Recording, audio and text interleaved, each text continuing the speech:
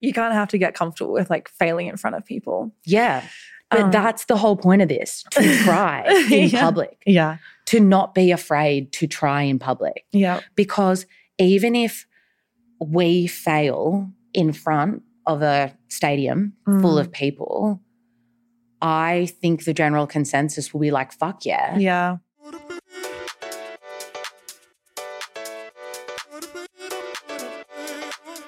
Welcome to Try Babies, the podcast where we're not afraid to be seen trying and crying.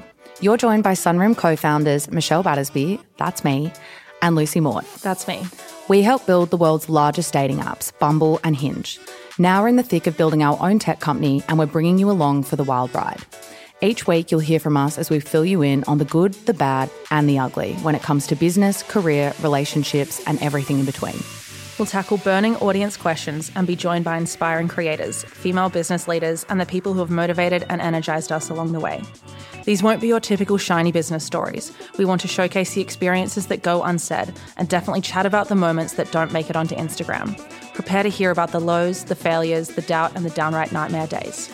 Navigating life through your 20s and 30s can be hard, which is why we're so passionate about creating a space for you to come to on the days you need to feel seen, inspired, educated, supported, and sometimes shocked into action. This is honestly the podcast we both needed throughout our journeys. In this episode, we discuss how to take the leap from your current role to running your own show. We'll chat through when to quit, how to quit, and all the questions you should ask at the beginning of your entrepreneurial journey. Let's go. Okay. Sorry. Welcome back to another episode, Michelle. Yay. This episode is going to be all focused on how to decide when to leave your job. If you're thinking about starting a business, when to take the leap, how to take the leap, how to navigate that transitionary period, which, yeah, we've both done. So I think there's like some personal experience we can draw from. Yeah. Okay, so before we start, we want to go into like what we're trying or what we're crying about at the moment. Michelle, try or cry? Trying for me, yeah. So I have had this book on my bookshelf for far too long called The Courage to Be Disliked. And I've known that I need to read it. And last week, had to make just a difficult decision that had been weighing on me. And I think one of the reasons it had weighed on me so much was because I was actually just scared that I wouldn't be liked as a result of doing it. And I think like this conversation of do you be nice or do you be kind as a leader is really important. And I think I've for far too long tried to be nice. And it doesn't work out for me or the other people that are involved. It's just better to be kind, which can sometimes mean making hard decisions and having to be like super clear with people. So it's just served as a reminder to me that this is something that I need to keep focusing on. So I'm really going to try to overcome this. And I'm going to read this book, The Courage to Be Disliked, and I will report back. Nice. What is your try or cry? I'll also do a try. I think I've just been trying to focus on my relationship or focus on relationships in general. Like I think about all the podcasts I consume. They're like business podcasts, they're tech podcasts, they're like how to build companies, all these founders, how they built various things. And I've discovered recently this podcast called Jillian on Love. And she is this therapist, coach, specifically on relationships. And she just has like, they're so valuable. Whenever I listen to one of her podcasts, I'm like taking notes and I'm like sharing them with Jerome and I'm writing down prompts for us to answer. And we're about to start couples therapy. So I think that's another thing that we're really trying at. And we've just started doing this like thing between us where we write these Word docs, we journal to each other. That's amazing. Yeah. And it's like this whole thing that we've untapped that just makes us be able to be so much more honest with ourselves and each other, just writing it down in words as opposed to, like, we always then like get together and have conversations. But it's like this new tool I think that we've uncovered to like be very candid with each other. Wait, so what's in the article? What's in these journal articles? Are they like a love letter or is it like things it's bringing your thoughts out and then discussing them. Yeah, I mean, the way it's been happening is I'll listen to one of these podcast episodes and I'm like, oh my God, all these like questions I should be asking myself or about our relationship, and I'll like write some of them down and I'll just like journal around them. Okay. Or we'll have a conversation, Jerome and I, where it's like, okay, you really need like me to operate in a certain way. Like just tell me like give me the manual kind of thing. And I'm like, okay, like let me go and write the manual. Wow. And then we like exchange them and he'll like journal back a response and like answer some of the prompts. That's amazing. Very conscious. Okay. So the episode, how you know you're ready to take the leap. Do you want to be an entrepreneur? How you transition out of a safe position to a pretty unstable one. I know you did a lot of work on this, and it was something that you were like very focused and very conscious of. So what was your experience going through that transition, and do you have any tools that could help people navigate that? I mean, first of all, it's scary when you're in it. You're like, oh my God, this is such a huge decision. Like this is one of those like my life forks moments, you know? And for me, it was like deciding whether or not I wanted to leave Hinge, which all up was about a year-long process, or maybe even more than a year, to be honest. But I did end up going through a couple of exercises, I guess, to like find clarity on that decision. I was living with 3 other roommates at the time, all of whom were entrepreneurs. They own their own businesses. And so I was kind of like in this environment of other people who had forged their own way, who had all quit their full-time jobs to do something themselves. So like, first of all, I think that is very helpful to like try and surround yourself with people who are like living the sort of professional life or like lifestyle that you're intrigued by. They honestly, and living with them throughout that period, gave me a lot of confidence. But one of them recommended that I read the book, The 4-Hour Workweek by Tim Ferriss. It's like a pretty famous book for entrepreneurs. And in it, he has this exercise that he calls fear setting. And my roommate had gone through this fear setting exercise and like gotten clear on like where they wanted to, you know, take their business. And so I was like, okay, I'm going to do this with like whether or not I should leave Hinge. And so like I think there are 4 parts to this exercise. And the first part is you ask yourself, like, it's a what if I statement. So like, what if I leave my job at Hinge and go and start a business? And the first part you have to define. So like define all the worst things that I can imagine happening if I make this decision. So in one column, just like all the worst case scenarios. And then the second column, it's prevent. So like, what can I do to prevent these things from happening? And it's like a big brain dump. And then in the third column, it's repair. If the worst case scenario happens, what can I do to undo the damage? Yeah, it was really fascinating for me because like, I literally have my answers written down. The company fails and I have to go and find another job. Like it's not that bad. It's not that bad. It's really not that bad. I can't figure out if I have a good idea to work on, so I have to go get another job. You can do that. Yeah, my visa runs out before I've figured out what I'm building and I have to return to Australia.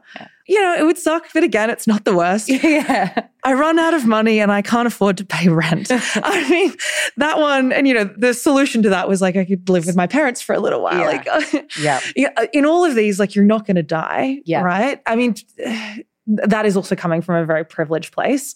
Like for some people, these risks have to be way more calculated because they don't have the same sort of like cushion that other people, including myself, have. Maybe they don't have parents they could live with. Maybe they have dependents. Right. Yeah. I think in that situation, their answers would just be different. Right. And they would probably need to save more money before they take a risk like this and put a time frame in place. Right.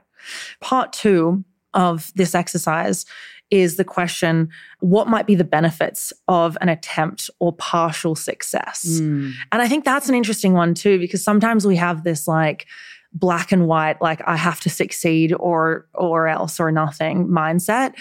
And this got me to realize that like, even if I try this and fail, the benefits are going to be immense. Like I'm going to experience intense personal growth. I'm going to broaden my network and meet other ambitious people.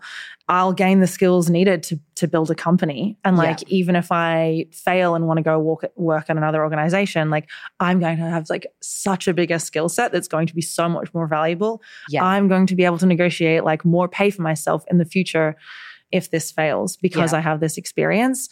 And like, just like really internalizing that. I was like, okay, like it's. That's so interesting because I have a list on my phone with pretty similar things. I didn't do a structured exercise or anything, but if I scroll very down to the bottom of my phone, I have a list that I wrote at the end of November in 2020, and it starts with, what am I scared of? Something bad happening on the product, not being able to attract top talent. There's a couple of other things, but I'm not going to read them out. And then under that, I have what could go well. And it's like, I'm the co-founder of Sunroom. I learn a shitload. I work with people way smarter than me. I do something that really scares me. I take the biggest risk of my life and it pays off. I work through the hardest phase of my life and I come out on top. Yeah. Like all these things. Yeah. It's like so interesting that that's, kind of similar. And I think it's about like breaking down those fears and realizing, it's not going to be the end of the world. Right. And what you have the opportunity to be exposed to and to learn actually outweighs all those fears. Yeah. I do understand like where the fear comes from though. We live in a very like pro-work, pro-full-time employment society. And so being willing to leave something and be unemployed for a period of time and look unemployed and look like a fool potentially and look silly and it is scary. You have to, but I think you kind of have to be willing to do that. Yeah, there's also this element of like swallowing your pride and I think being able to identify like where your ego is potentially coming in to ruin an opportunity for you. Because it is also, there's all of these things, but then you also start and you put yourself out there. And building in public is such a thing. And even like having a bit of a following on Instagram and then you go out to all these people and you tell them what you're doing and you have just put yourself out there in the face of failure as well. And like that's really scary. Like it is really scary to scream from the rooftops, this is what I'm doing, this is what I'm trying to do, and bring people on that journey. They can all watch you succeed and they can all watch you fail as well. Yeah. You kind of have to get comfortable with like failing in front of people. Yeah. But that's the whole point of this, to try in public. Yeah. To not be afraid to try in public. Yeah. Because even if we fail in front of a stadium full of people, I think the general consensus will be like, fuck yeah. Yeah. I think there is also like a moment that you cross over. Like I definitely realized like a few months into the journey of trying, especially like once we'd founded Sunroom, that people really revere you for like throwing yourself in the arena and giving it a crack. And that I think like really like spurred me on. But the third prompt in this exercise, and I think this was the one that like really made it so abundantly clear that I needed to leave Hinge and I needed to take the leap, was if I avoid this action or decision, what might my life look like in 6 months, 12 months, 2 years? What will inaction mean emotionally, physically, and financially? So like I did the 3 subheaders. Emotionally, like I was very burnt out at the time and felt like very just restricted and like my potential wasn't fully being tapped into. And I think that is like quite a hard feeling to sit with for a long period of time. So I wrote my mental state could worsen. I could lose all motivation to work.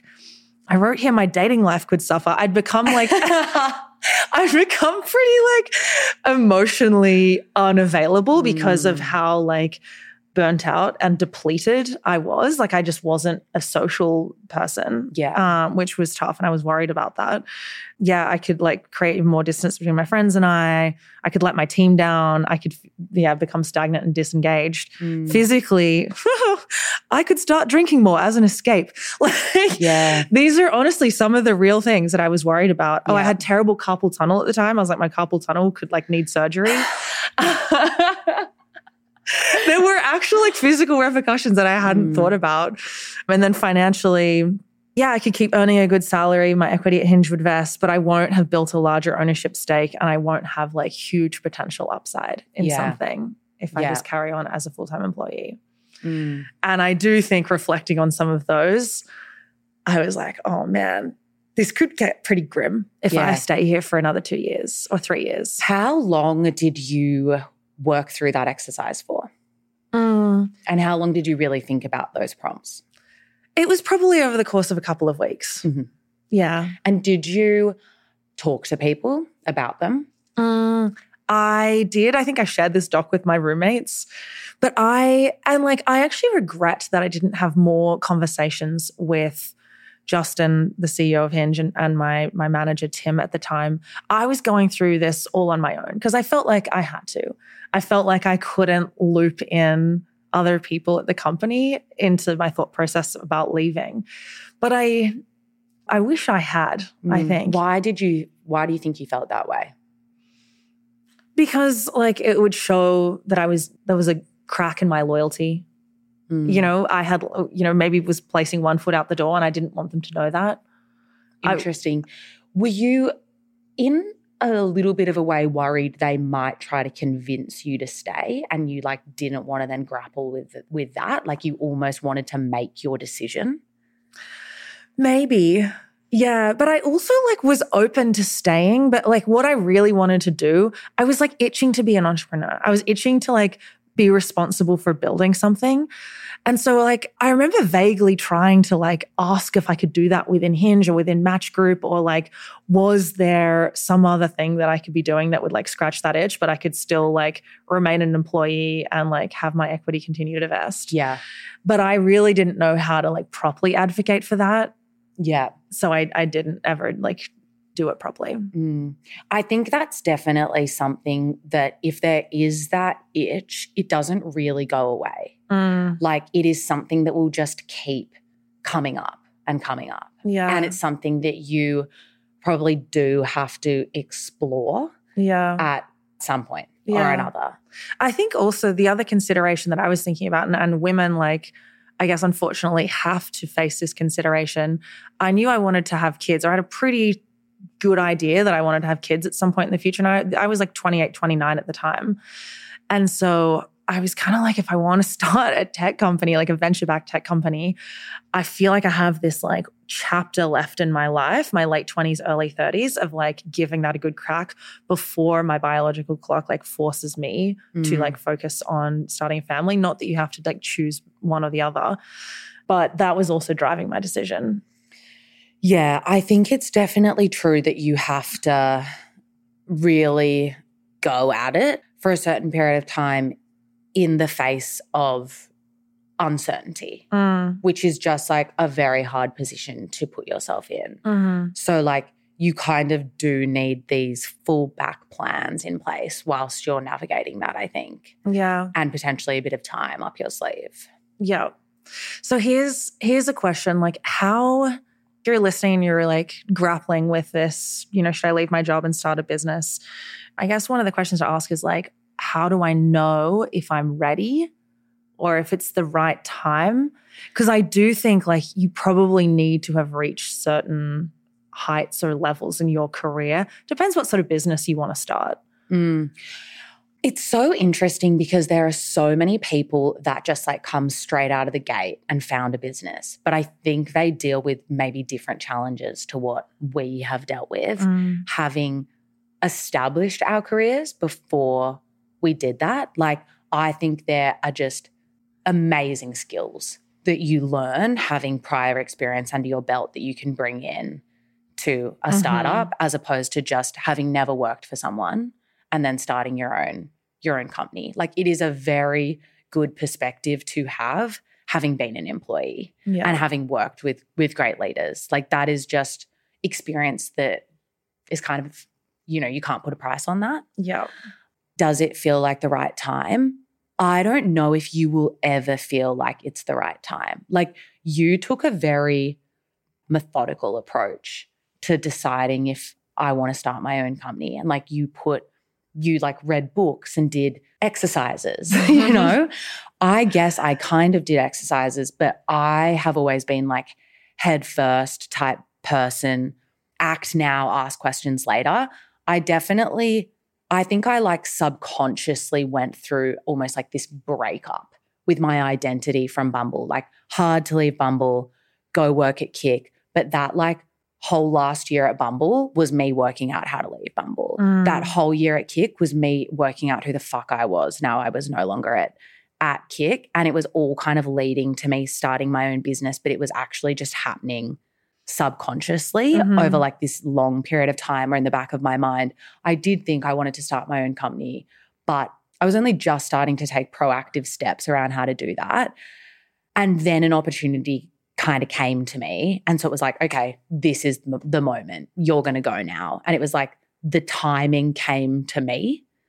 I don't know. I almost think it is like, when's the right time to have a baby? I don't think anyone says it felt like the right time. Yeah. It's a huge life, to your point, you're at this crossroads. Like it's this huge life-altering thing that you're going to do. And it's really scary and it's going to change your life in many ways. And I don't know if people are like, yeah, I'm ready for this.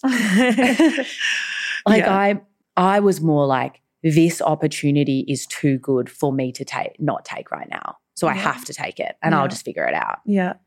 And that's probably like, you reach the conclusion, I'm done here. Like I can't do this anymore. It's not good for my mental state. It's actually having physical repercussions. And then I guess it really took a year of exploring business ideas to like find that thing where it's like, okay, the opportunity is in my hand now. Yeah, because that's the other consideration. Like, do you go down the idea path and do like idea mapping and the journey of finding an idea while you're still full-time employed? Or do you have to like part ways and like create the right mental space to do it? Yeah. And it depends on your financial situation. Yeah. I'd saved up enough money to support myself for about 1.5 years, 2 years. Yeah. Fortunately. So I could like fully leave and detach and like wipe the slate clean. But I know a lot of people who maybe work in like less intense roles where there's like less pressure on them and they can continue to perform in their role, but also like carve out mental space to figure out what they want to do next. And like that's a great option if you don't have like a lot of like personal savings and runway. Yeah. Like we did a lot of thinking about this whilst I was still full-time employed, you know, and it was really about, is this the right opportunity to take for me? Like I think it'll look different for many different people. Yeah. I do think if you have that entrepreneurial itch, I would definitely start exploring ideas on the side. Yeah. But I think also realistically, and I've just come up with this now, I'm not sure how like legit it is. I think you probably need one of two things to like confidently go and leave your job and start a business. And it's either like a very tangible skill or skill set or a reputation. Like you have built your reputation working for a reputable company. You've like been with them, you've scaled with them, or you have a hard skill that can be used for the growth of that business. You can sell, you can pitch, you can win, or you're an engineer, you can code, you can actually build the thing. I think without one of those things, I think you need to stay in your job until you can get one of those things. I totally agree. One of the questions that actually came through around this episode was, how do I raise money as a nobody? Which I found, I had a little giggle because I'm like, you can't call yourself a nobody. But it got me thinking, like, with our situation, it really did help having helped establish products everyone had heard of. And having this notch under your belt, like, yeah, I contributed to that. Yeah. Like that 100% helped people pay attention to us. Like, okay, they've come from these huge tech startups, early hires, and they've got an idea in a space that's blowing up. Yeah. That's like the perfect storm. Yeah.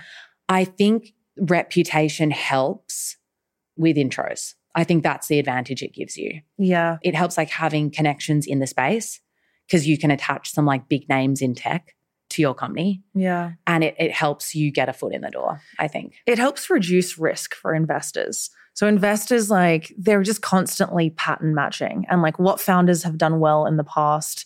And like these, unfortunately. Yeah. They're investing in more the founder a lot of the time than the idea. It's like a combination of the two. Like, do they think this person can actually pull it off? So I think that's probably why having worked before you actually go out and do something like this can be an advantage if you're going to raise money. Yeah. Well, I think it just means that VCs will then take a gamble on you before you've produced anything if you have that background. So like we were able to raise a pre-seed, pre-product, pre-revenue.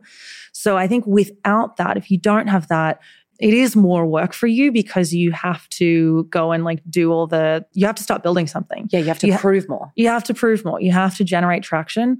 So and I think you just have to be more scrappy, which honestly I think is the more admirable way of building something. Yeah. And like building something from scratch.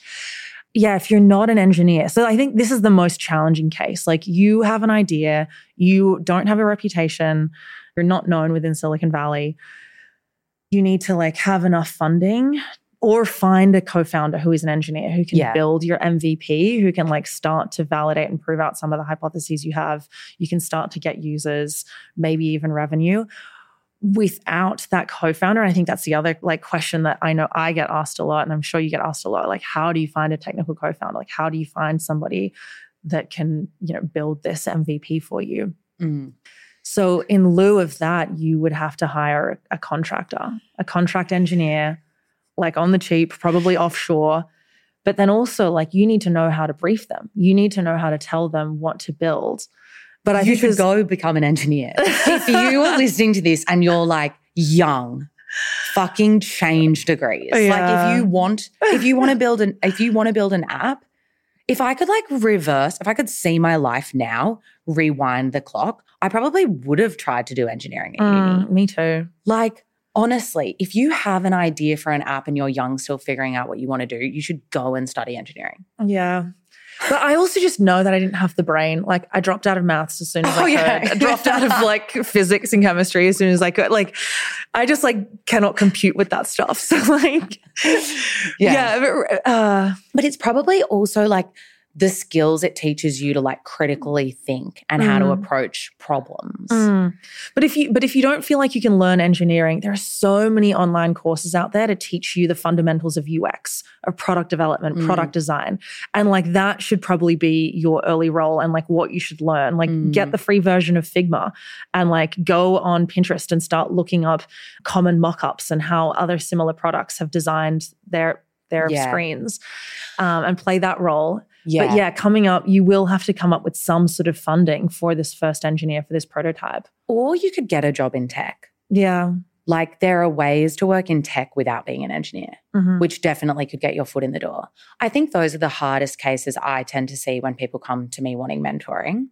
They have no experience in tech, they don't have a technical skill, and they have an idea for an app. And like that's a very hard place to start from. Yeah. And there are things you can do to make it an easier place to start from. Totally. And like getting a job at a tech company would probably be the easiest first step. Yeah. It's a long game though. It's a long game. Yeah. Nobody can build trust like that, enough trust for people to invest like a couple of $1 million in you. Yeah. I think that's the other thing. Years of effort. People underestimate how much money you actually need to start a tech company as well. Mm-hmm. I think when it comes to how you exit a company, I heard a really amazing businesswoman say this one time. We all focus so much on how we negotiate into companies, and often the ending is a little bit messier. And she framed it up as you should exit elegantly. And I think that is just such a good way to think about how you leave a company. I have definitely been a little shit earlier on in my career and like not exited gracefully.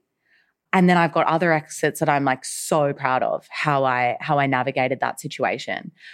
And this doesn't necessarily apply to people who are just leaving to start their own company. I think it applies to people leaving any organization. It's really not worth burning bridges.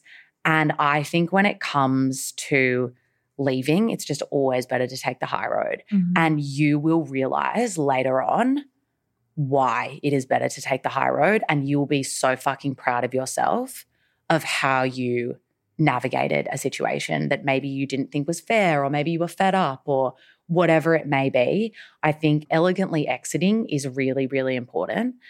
And I think you can, like, your network matters, and like the, I guess, imprint you leave people with matters as well. Totally. Like if you're going to leave and start a venture-backed business, investors are going to back channel and they're going to hit up your former CEO, your former like founder of the business, your former manager, and ask the hard-hitting questions about you. Yeah. And you want it to be as positive as possible, obviously. Yeah. I think people will be surprised how often that actually happens. Mm. Okay. It is time for Try or Cry. One of the questions we have is, I want to change careers without taking a step backwards on the career ladder. What skills do you wish you'd had at the start of running your own business? Firstly, I think this notion of like taking a step backwards is coming from this like pride, ego kind of place. And I think that is something that you actually just have to be okay with doing. Sometimes you go sideways, sometimes you go backwards. Normally when you go backwards, there is like a giant leap waiting on the other side. Yeah. So I would prefer to go backwards for a little bit and swallow that pride and get ready for the giant leap than take a step, because I think it's up. Absolutely. You know? I feel like I've been so humbled by my experience starting and running Sunroom. Yeah. And like feeling bad at my job for the first time in a couple of years. I genuinely still am in the zone where I'm like, I am not yet excelling at this role. Yeah. But I'm okay with it because like I know the discomfort means that, to your Yes. point, like there's something good coming. Yeah. The second part, what skills do you wish you'd had at the start of running your own business? I wish I'd had more experience with hiring, recruiting, closing people. Like my design team at Hinge was pretty small, so there was only a handful of people that I'd ever really had to hire before. And like hiring's critical when you're starting a business. I do think it's been hard not even understanding just like some of the basic tech terminology and being able to just grasp like exactly where things are at with the engineering team and what's going on, and just being so unaware of that world. Because in my tech experience, I worked at companies where the tech was outsourced, or the tech was actually a whole separate other company that was in a different country. So I had just never, ever had exposure to that. And there were basic things that someone who had the experience that I had should definitely be aware of. But I was just completely unaware of it, and I really was starting at ground zero. I probably should have read a book. But I also don't even know if a book would do it. Like you really just have to like be in the trenches and work very closely with engineers. And it's like a whole different like language and way of working. Yeah. It's like pretty intense. And it's like a black box that we're like slowly scratching away at, trying to, make sense of it so that we strategically can like have input into what the engineering team is doing. Yeah. Okay, the second question. I'm ready to start pitching to investors. How do you get the first one on board? Please share any raising money / pitching tips. I mean, again, this kind of is like if you have gone and worked at a tech company, you would have got this tech network. And I think going to that network is an amazing first step. Like to be able to get some credible names in tech invested and then go to other investors and say, we've got this person and this person, that is a pretty big advantage. So I do think the first step would be network. If you don't have that network, you could be strategic and bring on advisors that could open that network up. Yeah, definitely. Or you could join an accelerator. You could join some sort of fellowship network that is fully designed for people who are building companies from the beginning. Yeah. Because if you do well and if you stand out and if you prove that you're a builder in one of those accelerators, investors are so tapped in to those networks and to those accelerators because they want to jump on the best investment opportunities that come out of those communities. So YC is very infamous with this. Like, you can be a nobody. It's very competitive to get into, but you can have a really great idea and like something already on paper and something maybe already a little bit built or validated, and get in there and then like do the YC demo day at the end of it, where the best investors in the world are watching that demo day and like desperately wanting to invest in most of the companies. Yeah. Go compete. Thank you so much for joining us on this week's episode. A quick ask: if you enjoyed listening, it would mean the world if you could jump on Spotify or Apple and review the podcast. 5 stars only, please. We need to build that army so we can read what you loved and what you want to hear more of. We're so grateful to have such an incredible community of empowered, motivated, and confident women supporting each other here to go after their dreams. That's what we've needed most throughout our journey. You can subscribe so you don't miss our episodes, or head over to our Try Babies podcast Facebook group and Try Babies Insta, where we can connect with you more and ask us questions that you want answered in the show. See you on the next episode of Try Babies.